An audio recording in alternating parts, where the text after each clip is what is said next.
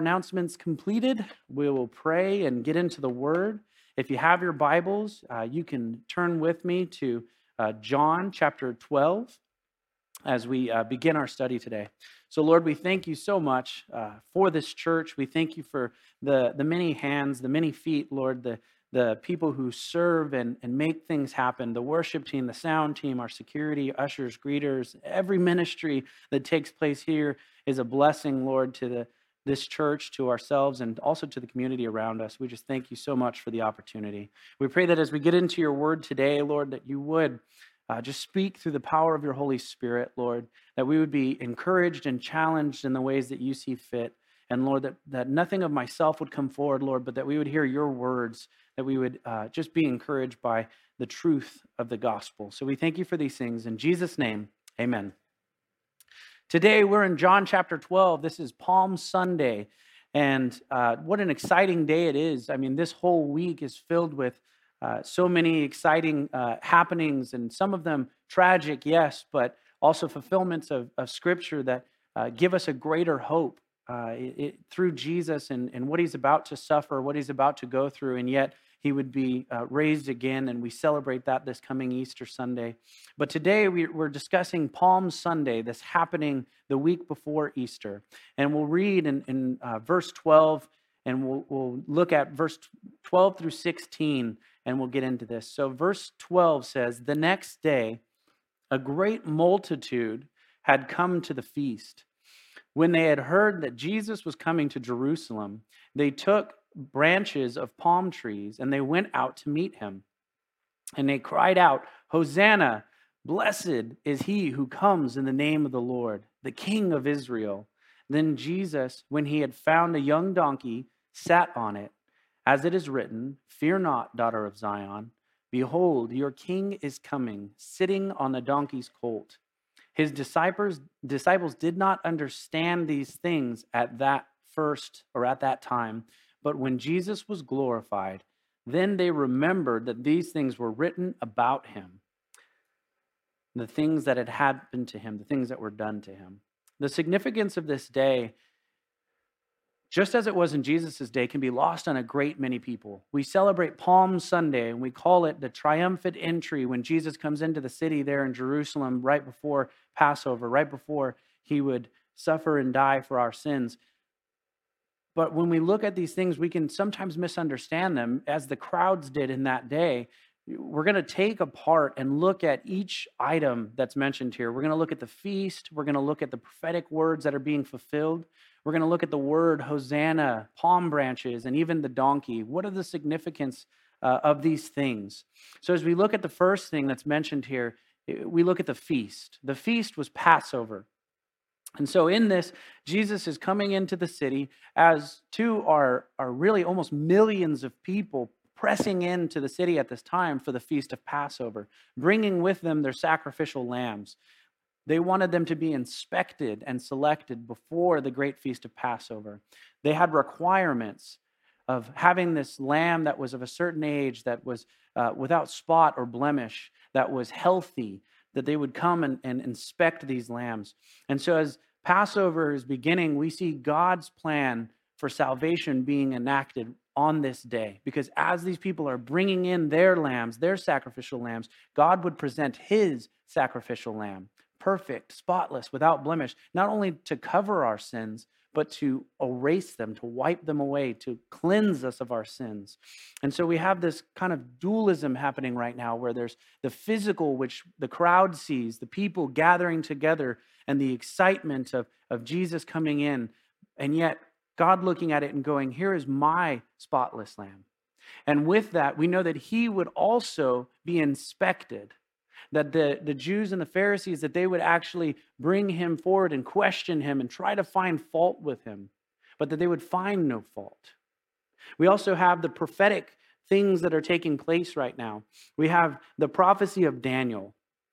Now, Daniel had prophesied that the Messiah would come on the very day that Jesus was entering Jerusalem, on the 10th day of Nissan. We know this from Daniel chapter 9, verse 25. We'll take a look at it. It says, "Know therefore and understand that from the going forth of the command to restore and build Jerusalem until Messiah the Prince, there shall be 7 weeks and 62 weeks. The street shall be built again, and the wall, even in troublesome times. The command to rebuild Israel was given on March 14th in 445 BC by Artaxerxes. This would be 483 years or 69 units of 7 after the command was given on April 6th, AD 32. So this is Jesus coming in April 6th, AD 32, 483 years after this command was given. If anyone took the time to look at this command, they could understand on this day, Artaxerxes gave this command, and the Jews were able to go back into Israel. They were able to go back and rebuild the walls. And even as it said, in troublesome times, they didn't get to go back necessarily in peace. Though they had the permission from Artaxerxes to go, they still had enemies that came against them. And so they were having some people stand guard, and they were working in one hand and keeping a sword in the other, because there were still enemies trying to come against this fulfillment here. And so on this day comes in the Messiah. So this is God presenting his perfect and spotless lamb, as well as revealing on this day Messiah, the Prince, the Savior that the nation of Israel had been waiting for. But what's being cried out in the streets is Hosanna. Hosanna means save now. So what you hear people shouting when you say Hosanna, when we sing Hosanna in the highest, we're saying save us now. What expectations we put on that phrase are critical. The people in this day put the expectation of deliverance. They wanted a political Messiah. Jesus had come for a different reason. How do we know that they were anticipating a political Messiah? Another aspect we can look at were the palm branches. While they were crying out, save now, they were also lifting up the palm branches. It's called Palm Sunday for a reason. Palm branches became a symbol of Jewish nationalism since the time of the Maccabees. When Israel overthrew the tyrant Antiochus Epiphanes, who slaughtered a pig in the temple and made the priests drink its blood. This was a massive blasphemy. This person was a horrid ruler and oppressive over the Jewish people. And so some of the Jewish people, the Maccabees, specifically Judah Maccabee and his brothers, they, with the people, overthrew this ruler. And when they overthrew this ruler, and when the Jews took back their national pride, their freedom, people spontaneously began to pick up palm branches and cut them off of trees, and they were waving them, and they were celebrating this, the day of their independence. And so what we see here is as the people see Jesus coming in, they begin to cry out, save now, Hosanna, waving palm branches, signifying what deliverance they were expecting. And yet we see Jesus comes in not on a white horse, not at the head of an army, but lowly on a donkey. The importance there is found in Zechariah 9:9, where we read, rejoice greatly, O daughter of Zion. Shout, O daughter of Jerusalem. Behold, your king is coming to you. He is just, having salvation, lowly, and riding on a donkey, a colt, the foal of a donkey. I love how that prophecy there in Zechariah 9:9, it just makes it redundant. Like, guys, not a white horse, a donkey, a colt, the foal of a donkey. He just continues to just really make sure we understand this. Here is the king. Here is the Messiah. Here is the coming prince having salvation. He is just, and he's all of the things that you would want, but he's also coming in lowly, in humility, riding on this donkey. So we can begin to see the difference between God's plan and the expectations of the people. God's plan is to send his son, the spotless lamb, the Savior of the world, coming in lowly so that he would suffer and die for our sake, for the forgiveness of our sins. The anticipation and the expectation of the people was save us from this Roman oppression, save us from our political, I don't know what to say there. I lost my train of thought. Save us from the political oppression that we're experiencing. Save us, Jesus. The misunderstanding doesn't just include the people. It's not just the masses that are misunderstanding. I love the honesty of John here as he begins to say that they themselves didn't even understand these things at first. That the disciples still had this misconception and the wrong idea even at this point, but that when Jesus was glorified, then they understood these things. We see so much confusion concerning Jesus in this day, and we see that same confusion concerning Jesus in our day. Even though we have the scriptures to explain these things to us, and we have all the prophecies, we have the New Testament more than what they had then, we have great understanding. But most of the time, the confusion really comes in when our expectations are placed on God. When we expect God to be what we want him to be, almost as though we invented him. But what we need to do is to recognize the sovereignty of God, to recognize that he is who he is, that he is the Alpha, the Omega, the beginning and the end. He is perfect in all of his ways, and he's not going to meet your expectations the way that you want him to. He has a perfect plan. His ways are high above our ways, his thoughts high above our thoughts. Verse 17, we see, therefore the people who were with him when he called Lazarus out of the tomb and raised him from the dead bore witness. For this reason, many people also met him, because they had heard that he had done this sign. The Pharisees therefore said among themselves, you see that you are accomplishing nothing. Look, the whole world is going after him. At this time, there are many people who have begun to follow Jesus because of his miraculous power, because of the wonderful works that he had done. He had just raised Lazarus from the grave, and it wasn't something done in private. It was something done where even the Pharisees were there, standing witness, and they couldn't deny the power that they had seen. They couldn't deny what had happened in that place. And many of the Pharisees began to question, is this truly the Messiah? And so there's this frustration that we see among the Pharisees because they're going, you've done nothing. All of our attempts to stop him, all of our attempts to defame him have done nothing. Here is the undeniable power of the Messiah being proven out before us.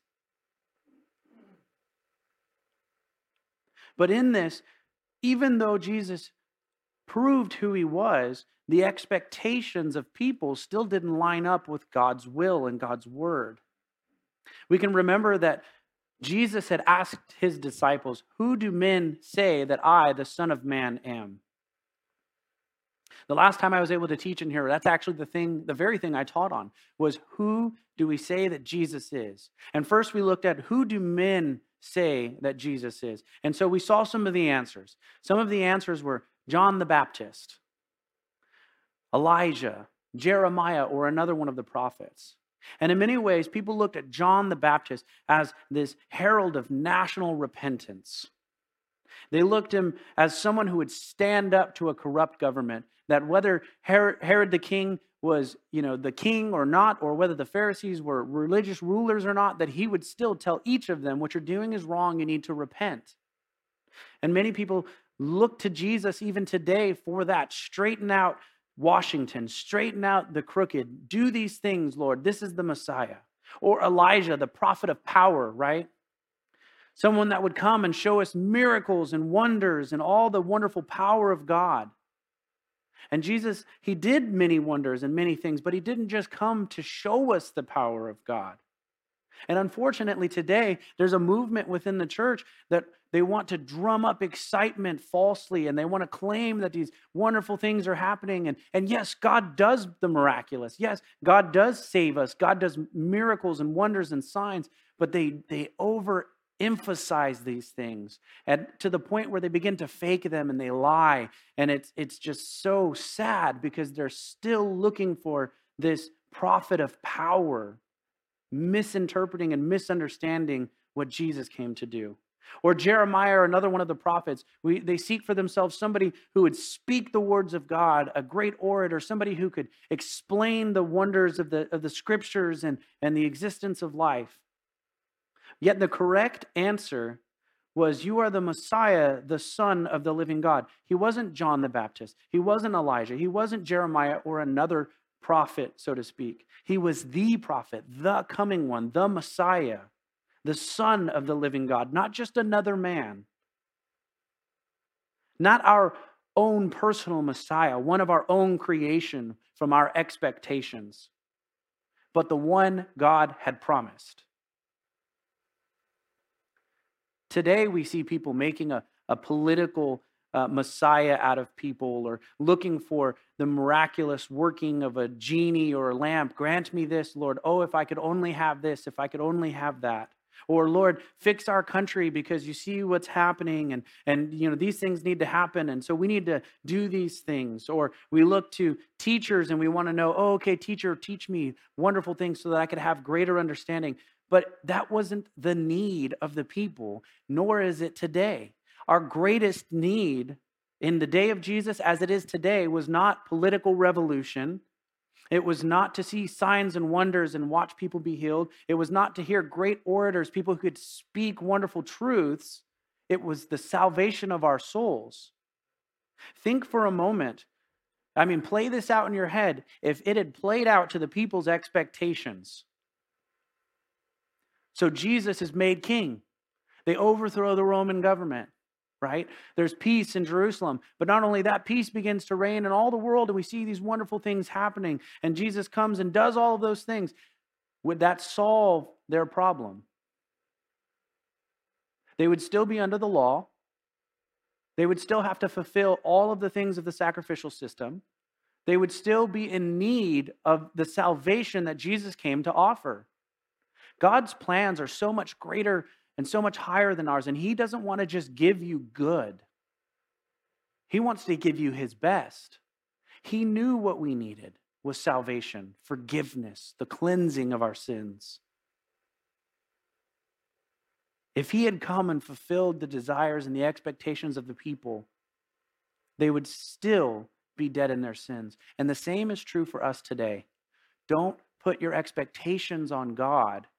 Look to His word. Look to His promises. Those things you can expect. Those things you can anticipate because He promised them. Verse 20, it says, "Now there were certain Greeks among them who came up to worship at the feast. Then they came to Philip, who was from Bethsaida of Galilee, and asked him, 'Sir, we wish to see Jesus.'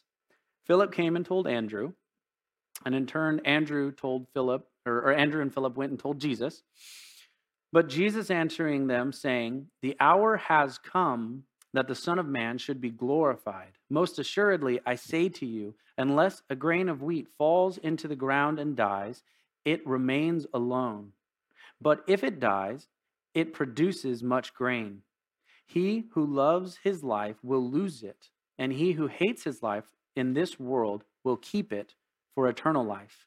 If anyone serves me, let him follow me, and where I am, there my servant will also be. If anyone serves me, him my Father will honor.'"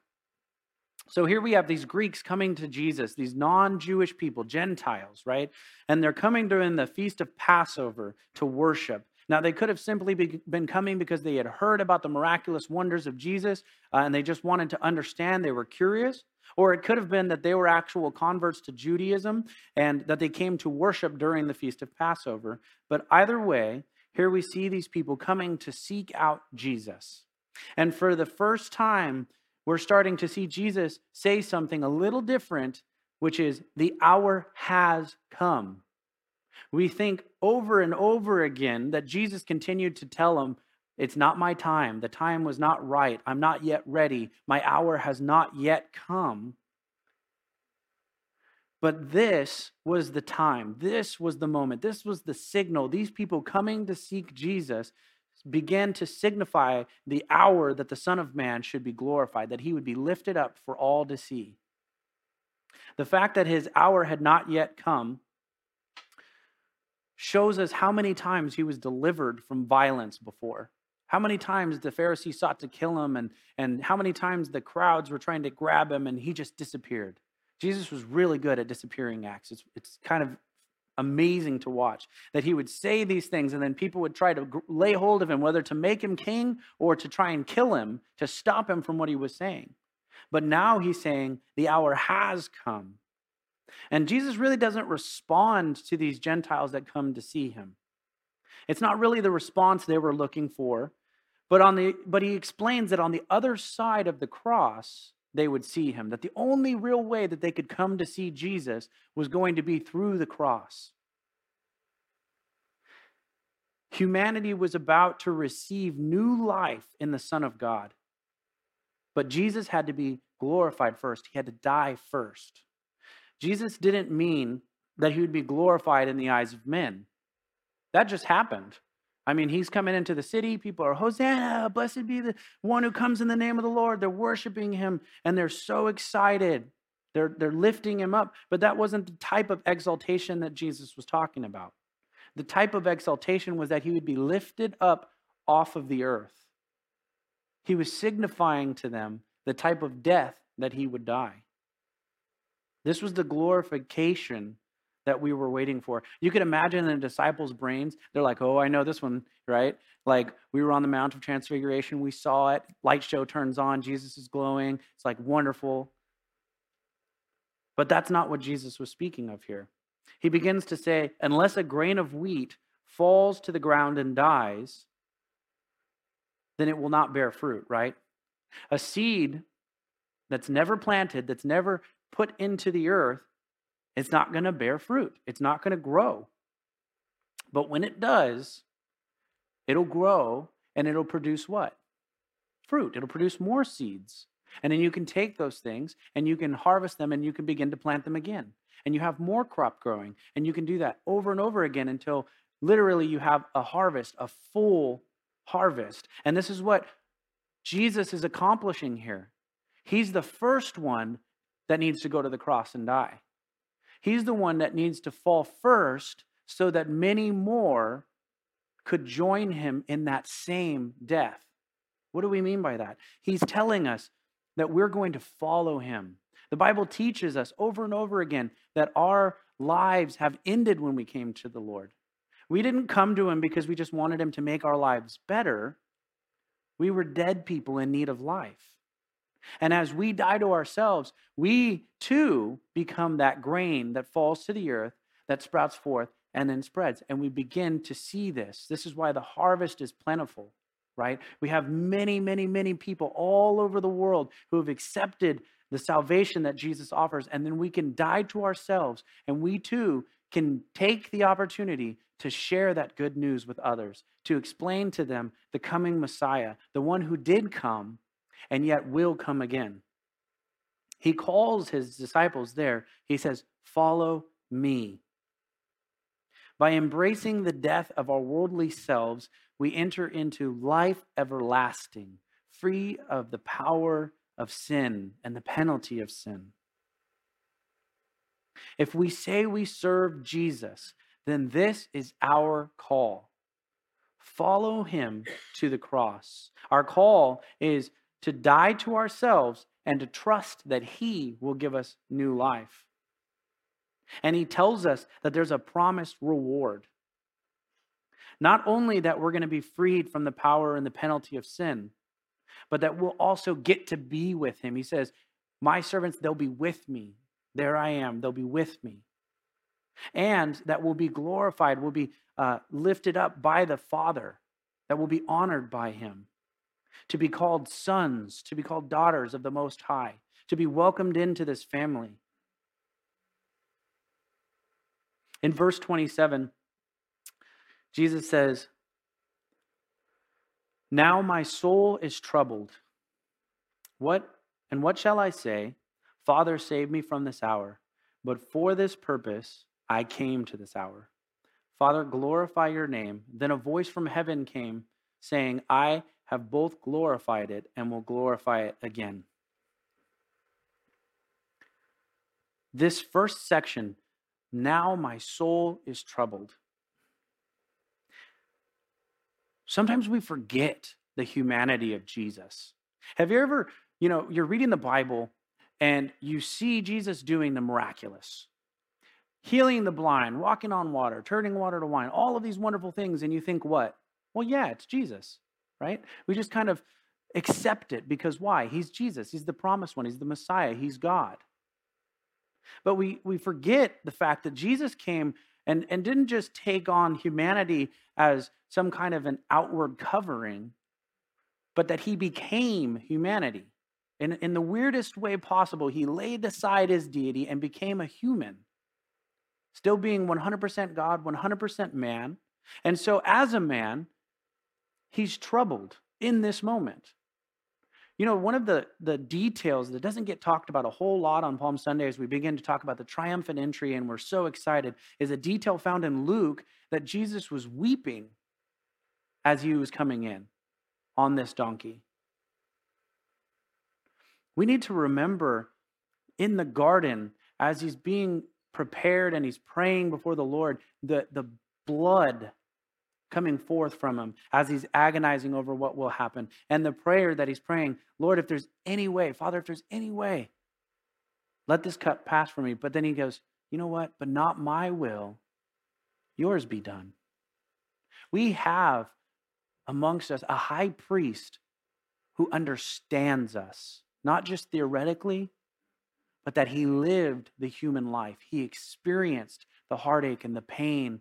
He watched people die. He wept over them, even though he knew the fullness of God's plan. And so too, we go through these difficulties in life. Yes, we accept Jesus. We accept the salvation. We accept that he died for our sins. And yet sometimes we put our own expectations on God and we expect that, okay, but I became a Christian. Everything was supposed to be wonderful and great in my life. And I wasn't supposed to have any more difficulties. And there are these people that are teaching that I'm supposed to be prosperous financially because of it. And I'm supposed to never get sick. And where are all of these things? Because of the expectations men put on God. But you remember Jesus told us in this life, you will suffer persecution. You will be troubled. You will experience heartache and hardship. But I will be with you. That's the promise. As Pastor Mike has been teaching us, he's talking about this book of Philippians and talking about Paul being there in prison. And he said something that, Paul didn't see the bars, he saw the stars, right? That even in this situation where he's shackled to these centurions, and even in this situation where he's put in this prison, even in the hard times in his life, what does he say? He's like, this is a great opportunity. Great opportunity for what? For serving these people, for teaching them the truth of God's word, for explaining who Jesus is, what he came to do for them, to share the gospel with them. What a wonderful opportunity. We need to begin to look at the difficult seasons of our life as opportunities to die to ourselves so that God can be glorified.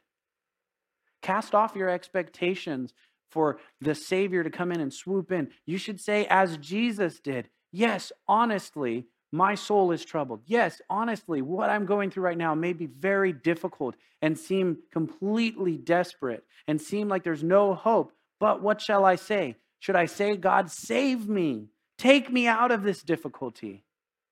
Or should I submit myself to his will, recognizing his sovereignty and saying, for this purpose, I have come to this time. For this reason, God is having me go through this, that he would be glorified. That when I die to myself, when I'm not complaining and whining and expecting Jesus to just save me from all the hardship and make my life wonderful, but that I recognize through my hardship, he would be glorified. Through my hardship, somebody may come to know him or might be encouraged in their faith. Just as we're studying through the book and we're looking at Paul and his chains, and we take courage. We take courage because we go, wow, how could he be joyful in this moment? And he's like, this is my purpose. And then he says, hey, yeah, it'd be great for the Lord to just save me now, to take me out, right? He's like, if I were just to die right now, awesome. I would be with Jesus. Free of all the pain and suffering and all of those things, I'd enter into eternity. But, he says, but it's needful for you that I stay. In the same way, we need to stop looking at ourselves and going, it's all about me. But maybe look around the people, your family, your friends, your coworkers, and say, it's needful for you that I'm here. That even in this difficult situation, perhaps I could be used by the Lord to minister to you. Now here we have the Father speaking from heaven, a voice coming from heaven, right? This is the third time that the Father's voice comes from heaven audibly to the people. The first time we see this is at Jesus' baptism, at the beginning of his ministry, where he says, "This is my beloved Son, in whom I am well pleased."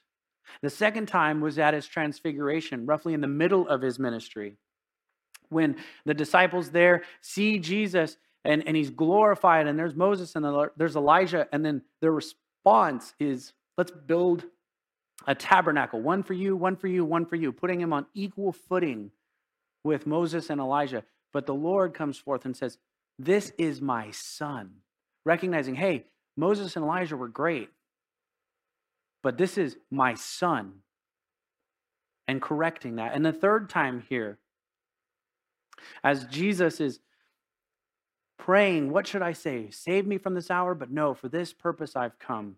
And he says, Father, glorify your name. And God opening up the Father saying, I have both glorified it and I will glorify it. And in verse 29, the people, when they hear this, they stood by and heard it, and they said, it had thundered. And others said, it's an angel that has spoken to him. And you just kind of have to laugh a little bit, right? Because there's always this misunderstanding that surrounds when the Father speaks. They're like, was that thunder? Or was that an angel? And not really fully understanding it. But then Jesus, being Jesus, he clarifies for us. He says, this voice did not come because of me, but for your sake. Now is the judgment of this world. Now the ruler of this world will be cast out. And I, if I am lifted up from the earth, will draw all peoples to myself. This he said, signifying what death he would die. Colossians chapter 2, verses 14 through 15, vividly begin to describe for us the defeat of Satan at the cross. He says, this is the judgment of the world. Now the ruler of the world will be cast out. And in that section in Colossians, we have a greater detail and explanation that says, having wiped out the handwriting of requirements that was against us, which was contrary to us, he has taken it out of the way. He has nailed it to the cross.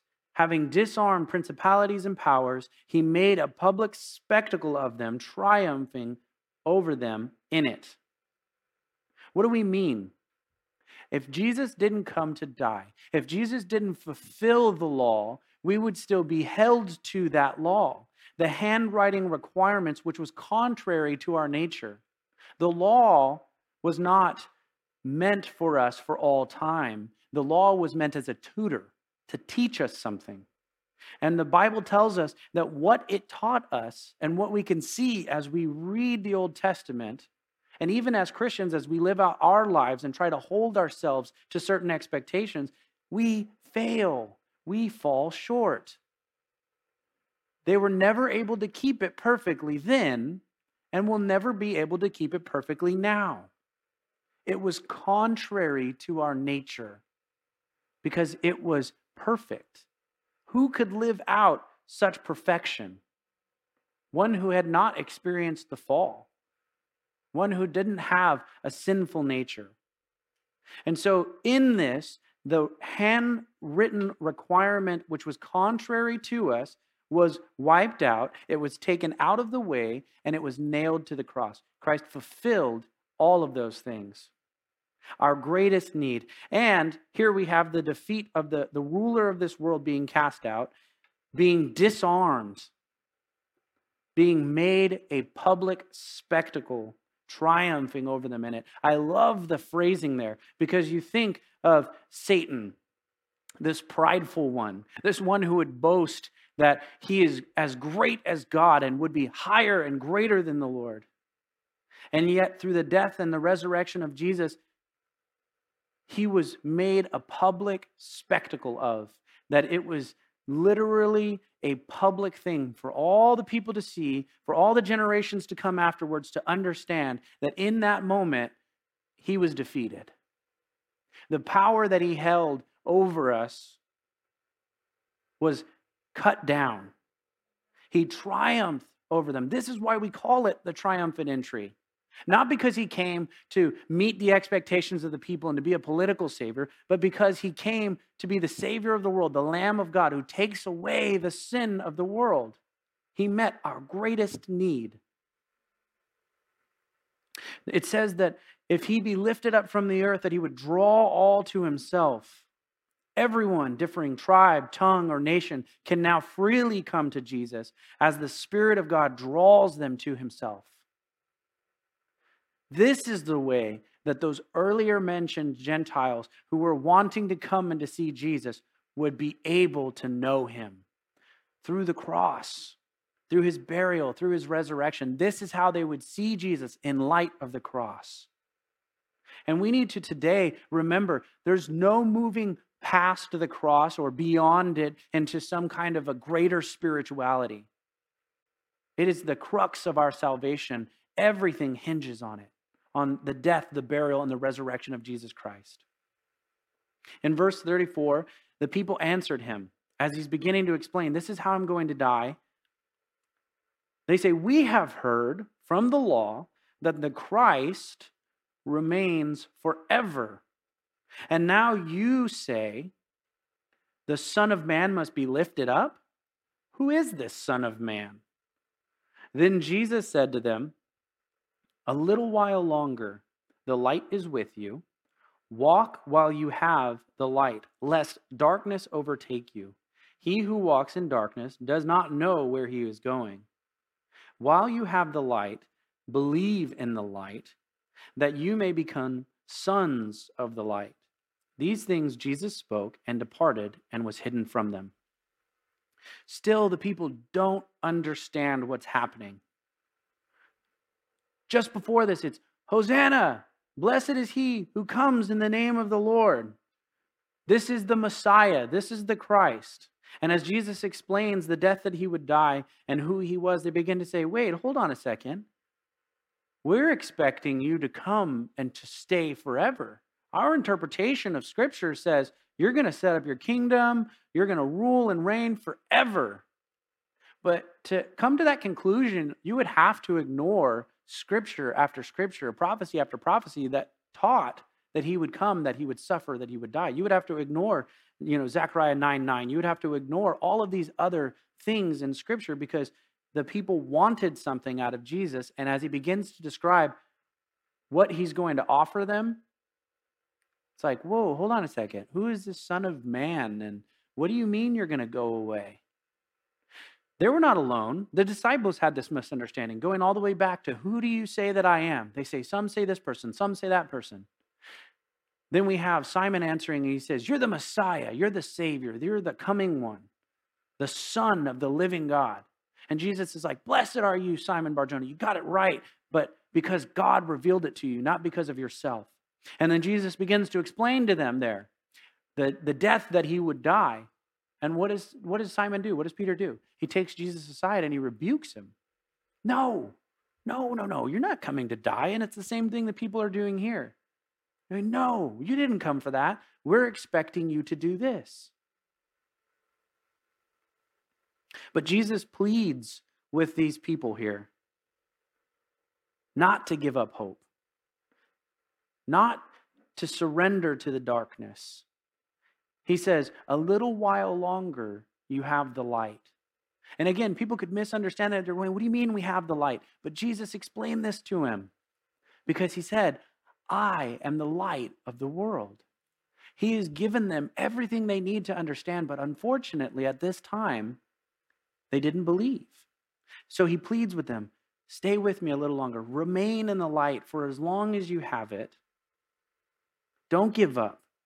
Walk with me, believe in me, and you'll be saved out of this darkness. In verse 37, it says, "But although he had done so many," I love that right there, so many, like not just a few, so many signs before them, they did not believe in him, that the word of Isaiah the prophet might be fulfilled, which he spoke. Lord, who has believed our report? And to whom has the arm of the Lord been revealed? Therefore they could not believe, because Isaiah again said, He has blinded their eyes and hardened their hearts, lest they should see him with their eyes, and lest they should understand with their hearts and turn to him, so that I should heal them. These things Isaiah said when he saw his glory and spoke of him. Even though Jesus pleads with them, even though he wants them to understand, even though he has been with them, teaching them, revealing them, all of these things, even though they have the Old Testament, and this point, they choose not to believe. They made up their minds not to believe on Jesus, and so the Lord hardens their heart and blinds their eyes. And that can be such a sad thing to hear and a sad thing to read, and you would almost wish that it would just end a different way, but it does, just not yet. In the same way that they couldn't see him, the Gentiles, before he had been lifted up, it was the same thing that was going to open the eyes of these people. Just as the disciples admitted, as John admits earlier, we didn't really get it. We didn't really understand it yet, but that he would be lifted up. He would be glorified. And in that moment, their eyes would be open. But this happens to us today. People experience the truth of God's word. They begin to follow Jesus and then realize somewhere along the way, wait, the cross awaits me. I need to die to myself. I need to stop living for myself. They come seeking salvation, but then it's, well, I want to do it on my terms, by my definition. And sadly, they walk away or begin to create their own version of Christianity, literally crafting in their own minds, in their own image, their own Messiah. And the unfortunate thing is, there is only one. He gave us his word so that as we study it, as we understand it, we know who he is. We see the fulfillment of prophecy throughout Scripture. And it gives us courage to know that in the happenings of our day, we can cast aside our expectations and we can look to Jesus. What do I mean by that?